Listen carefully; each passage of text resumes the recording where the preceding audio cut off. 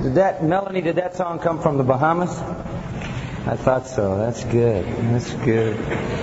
I remember when I first met Melanie, she came here from the Bahamas, and I asked her why she came so far to go to school, and she said, because my mama can swim to Miami. So I'll never forget that. We're glad to have her. And all of you. Wasn't that a tremendous and provocative slide presentation? That's really a way to get to our hearts, to make it as vivid as it was. The time is running out on people who don't know the Lord Jesus Christ, and what a tremendous challenge we have to reach them. I hope you'll get involved in ministry. I hope you'll get involved in the missions conference, and I hope that even without an official ministry and without a missions conference, you'll be used of God to bring people to Christ as you meet them all around our community. We want you to just use the opportunities that God gives you all through this community. I was reading an article in the paper this morning about Cal Arts. I don't know if you know, there's a school up on the hill called Cal Arts. It's a strange and bizarre place. It belongs in another time and another space. But anyway, Cal Arts is on one end of this community, demonstrating how far gone young people can be, and we ought to be some kind of a contrast to them in representing Jesus Christ. You might even run into a Cal Arts person and have the privilege of sharing the Lord with them. But we want you to impact this community for Christ. There are many needy people, and just be sensitive to the opportunities that God gives to you. Well, let's look together again at our theme of worship this morning. We just have a brief time before you have to get on to what you really love, class. But before we let you go, I want to follow up what we said yesterday out of John's Gospel, chapter 4, talking about the aspect of worship. Look again at verses 20 to 24. Remember, Jesus is talking to the Samaritan woman. She wants to know about worship.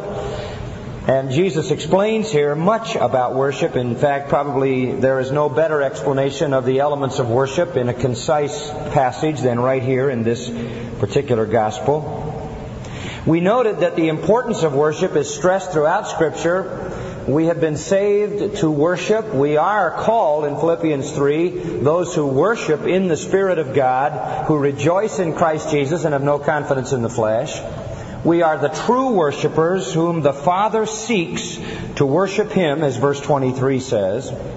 We remember that we are spiritual priests, Romans 12:1, offering up spiritual sacrifices. And 1 Peter 2:5 says essentially the same thing, as it says also a couple of times in the epistle to the Hebrews. The importance of worship is delineated to us from one end of Scripture to the other. And I might just point out something we haven't really touched. But you're going to spend your entire eternity, if you're a Christian, worshiping God. You can start in the 4th chapter of Revelation, go to the 5th chapter, the 11th, the 14th, the 15th, the 19th, the 22nd chapter, all the way on out to the end of Revelation, and you're going to find that you will spend all eternity worshiping God. That's why you were made new in Christ. That's why God redeemed you to be a worshiper. It's not something you postpone until heaven. It's something we begin to do now, and it's perfected when we meet the Lord Jesus Christ.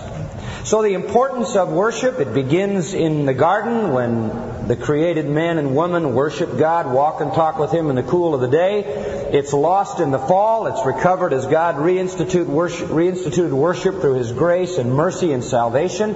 Bought back because of the sacrifice of Christ, a worshiping people, prepares them for heaven, and throughout all eternity we will worship God. That's why we exist. That's what we're all about. We are worshipers. And who then is the object of our worship? We said the object is God, the one and only true God, the God who is Spirit, the God who is Spirit, who is holy, and that refers to His essential nature. And we went into that last time. You remember that in this passage, verse 24 starts, God is Spirit. In other words, the God we worship is a spirit. That is to say, He is not reduced to a form. He is not confined to a body or a building or an idol or some kind of image. Worship is not confined then to any place. Worship can occur at any place, at any time, since God is the omnipresent Spirit. His essence fills all of infinite space, and He can be worshipped anywhere. The lady said to Jesus, "Do you worship in this mountain or in Jerusalem?" And He says, "You have to understand, God is a spirit. God is a spirit. God is not confined to any place." We said yesterday that the plus side of that is we can worship God anywhere. The negative side of that may be that since God is everywhere, He is there whether we want Him there or not, at all times in our lives. We live and move and have our being in God. And as Paul also said in Acts 17, He is not very far from any one of us. So as a spirit then, He must be worshipped in the spiritual dimension. As a spirit who is holy, He must be worshipped in the beauty of holiness, to quote Psalm 96:9. So we go before a holy God with a holy heart. We don't rush in to worship God unless we've dealt with sin in our life. The highest level of worship in the church is the Lord's table. We had that at Grace Church Sunday night. Many of you were there. That's the pinnacle of our worship. And Paul says, don't come into this place to worship unless you've examined your heart. You must worship God in the beauty of holiness. So the Lord then is a spirit who is holy, a spirit who can be worshipped anywhere at any time. But there's more. Not just a spirit. I want to take it a step further, if I might, this morning. The God who is Spirit is also designated here as the God who is the Father. And you will notice in verse 21 it says the Father. In verse 23 it says worship the Father. And then again the Father seeks to be His worshipers, those who worship in spirit and truth. So 3 times it refers to God as the Father. Now what does He mean by this? And I think you're going to be a little bit interested, at least I hope you are, to contemplate what it means that God is the Father. First of all, it does not mean that He is our Father. That is not its primary purpose. This is not here to describe God as our Father. That would not tell us really anything about God's essential being. You say, well, in what use does the term Father appear here? The idea is that God is the Father, not of believers, but of the Lord Jesus Christ. And it's a very important point to make. You'll misunderstand much if you don't understand this. The idea of God as the Father is putting God into His Trinitarian essence. God is the Father in the sense of the Trinity. He is the Father particularly in relation not to us, His children, so much as to His Son, the Lord Jesus Christ. Now look at John 5. You can turn the page a moment. In verse 17, Jesus, being confronted by the Jews who were persecuting Him for what He was doing on the Sabbath, He answered them and said, "My Father is working until now, and I myself am working." It's an incredible statement. He's saying you may have a Sabbath law that applies to men, but God does not bind Himself by that law, and neither do I. Now what was He saying by that? Verse 18, "For this cause therefore the Jews were seeking all the more to kill Him, because He was not only breaking the Sabbath, but also was calling God His own Father, making Himself" what? Equal with God. To say God is my Father is to say I'm one in essence with Him. To say that I have a Father, if I were to bring my Father in here and say, "This is my Father," it means that we share the same life. He gave life to me. Commonly we share life. It's a statement of mutual essence. In the 10th chapter of John's Gospel, also verse 29, "My Father," Jesus says, "who has given them to me," referring to those who believe, "is greater than all, and no one is able to snatch them out of my Father's hand." Then He says, "I and the Father are one." Now here is another claim on the part of Christ to be equal with the Father. In the 17th chapter of John's Gospel, again, where this is a major theme, verse 1, "These things Jesus spoke, and lifting up His eyes to heaven, He said, Father, the hour has come. Glorify Thy Son, that the Son may glorify Thee, even as Thou gavest Him authority over all mankind, and to all whom Thou hast given Him He may give eternal life. And this is eternal life, that they may know Thee, the only true God, and Jesus Christ, whom Thou hast sent." Then in verse 4, "I glorified Thee on the earth, having accomplished the work which Thou gavest me to do. And now glorify Thou me together with Thyself, Father, with the glory which I had with Thee before the world was." Jesus refers to God as Father every time He talks to God except one. Over 70 times, Jesus calls God His Father. The only time he didn't refer to God as Father was when he was separated from God in his death on the cross because of sin. And at that point when he prayed, he said, my God, why have you what? Forsaken me. Every other time that he spoke to God that's recorded in Scripture, he called him Father. It was to emphasize that their essence was the same, that they shared the same divine life. And the point is this: no person then can worship God who does not worship the God who is the Father of whom? Of Jesus Christ. In John 14, verse 6, Jesus said to him, that is to Thomas, I am the way, the truth, and the life. No one comes to the Father but through me. And then says, if you had known me, you would have known my Father also. From now on you know him and have seen him. Philip said to him, Lord, show us the Father, and it's enough for us. Jesus said, have I been so long with you, and yet you have not come to know me, Philip? He who has seen me has seen the Father. How do you say, show us the Father? Do you not believe that I am in the Father, and the Father is in me? Now listen carefully. God who is Spirit, must be worshipped as Spirit, and He must be worshipped as the God who is the Father of the Lord Jesus Christ. Therefore, anyone denying the connection of essence between Christ and God is not worshiping the true God. Now keep that in your mind. Because there are Mormons who claim to worship God, but they deny the deity of Christ, right? So they are not worshiping the God who is one in essence with the Lord Jesus Christ. The Jehovah's Witnesses say they worship God, they worship Jehovah, but they deny the deity of Jesus Christ. Therefore, they do not worship the God who is one in essence with the Lord Jesus Christ.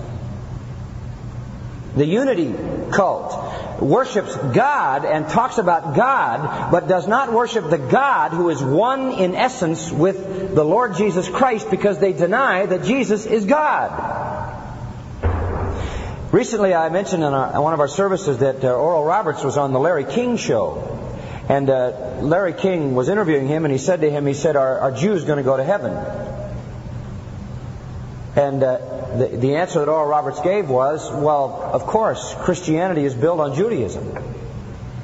And the Jews believe in God. I want you to know something. To believe in God, a God who is not one in essence with the Lord Jesus Christ, is to be damned to hell. Because the only way you can worship God is to worship the God who is Spirit, the God who is Spirit who is holy, and the God who is Spirit who is holy, who is one in essence with His Son, the Lord Jesus Christ.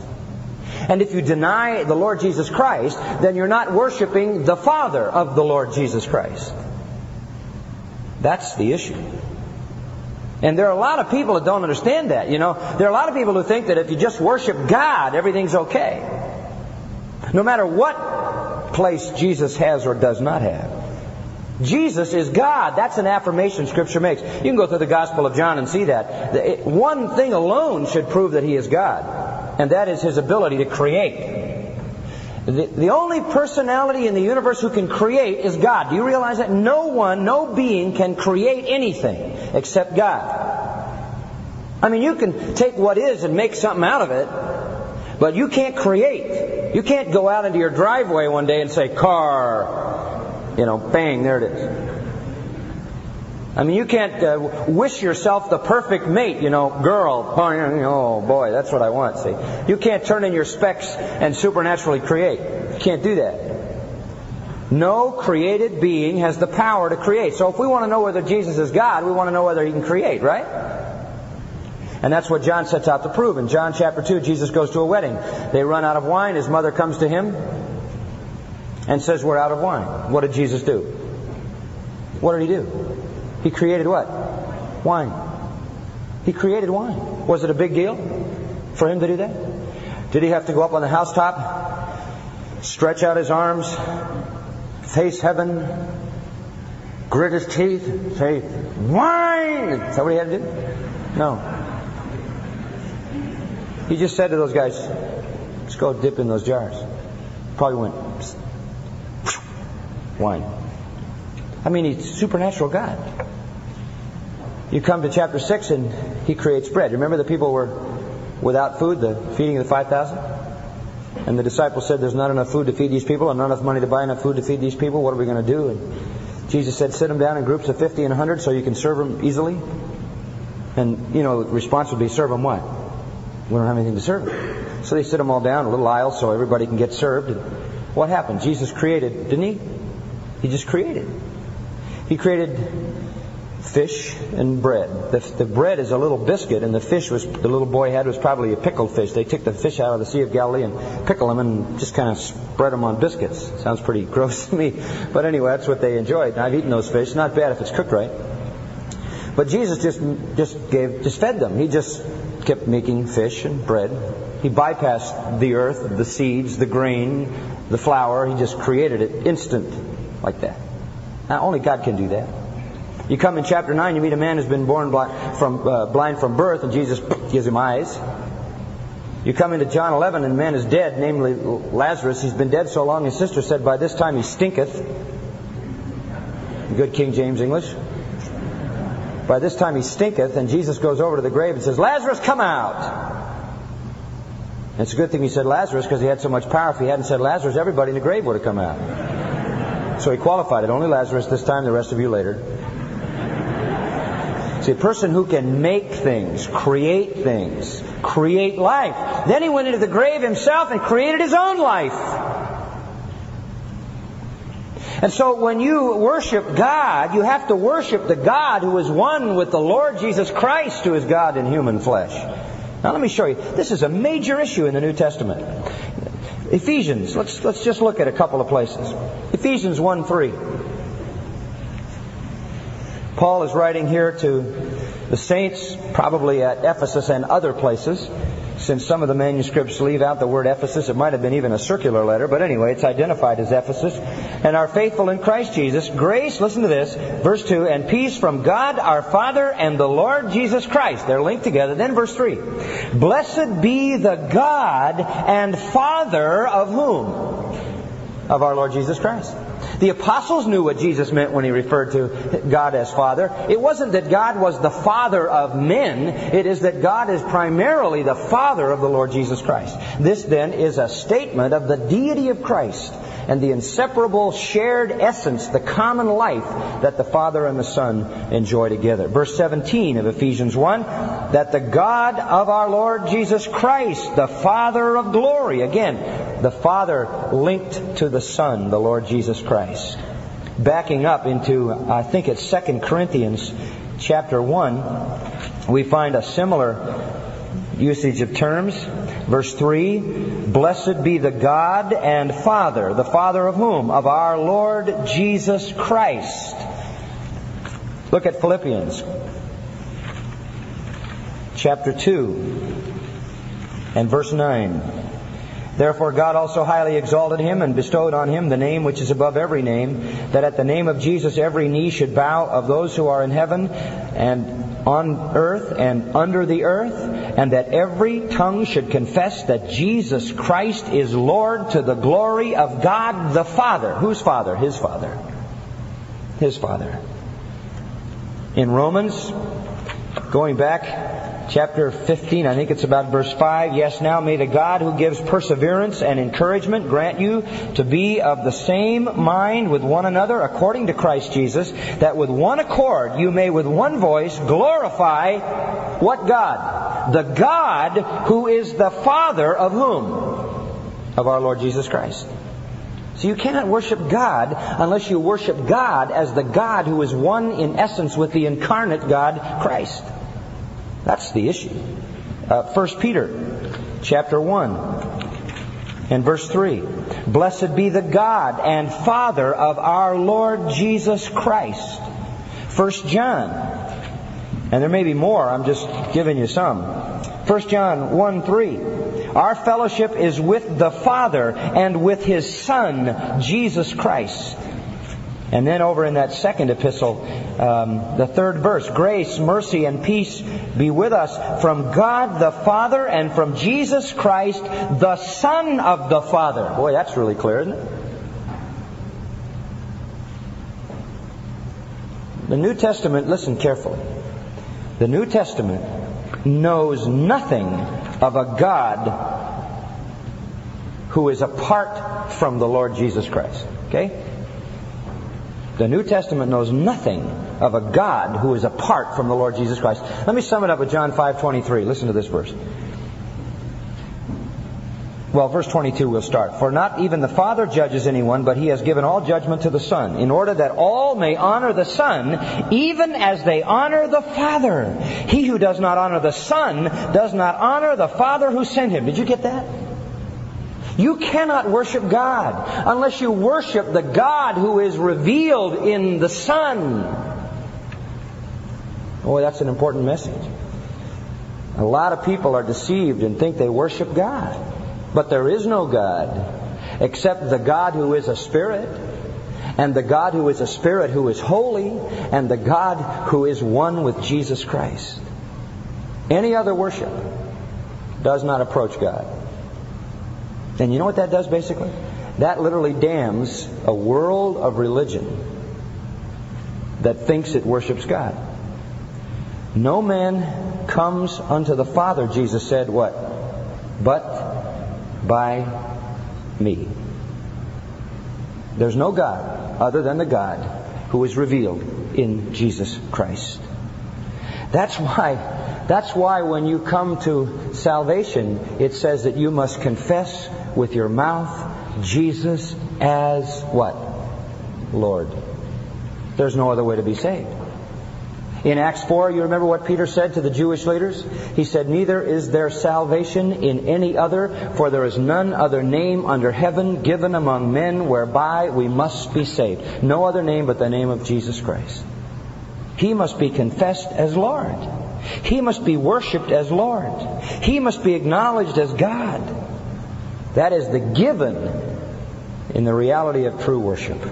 You go into the early church and they had the most beautiful hymns. Here's a 2nd century hymn. There is one physician who is both flesh and spirit, born and yet not man, true life in death, both of Mary and of God, first passible and then impassible, Jesus Christ our Lord.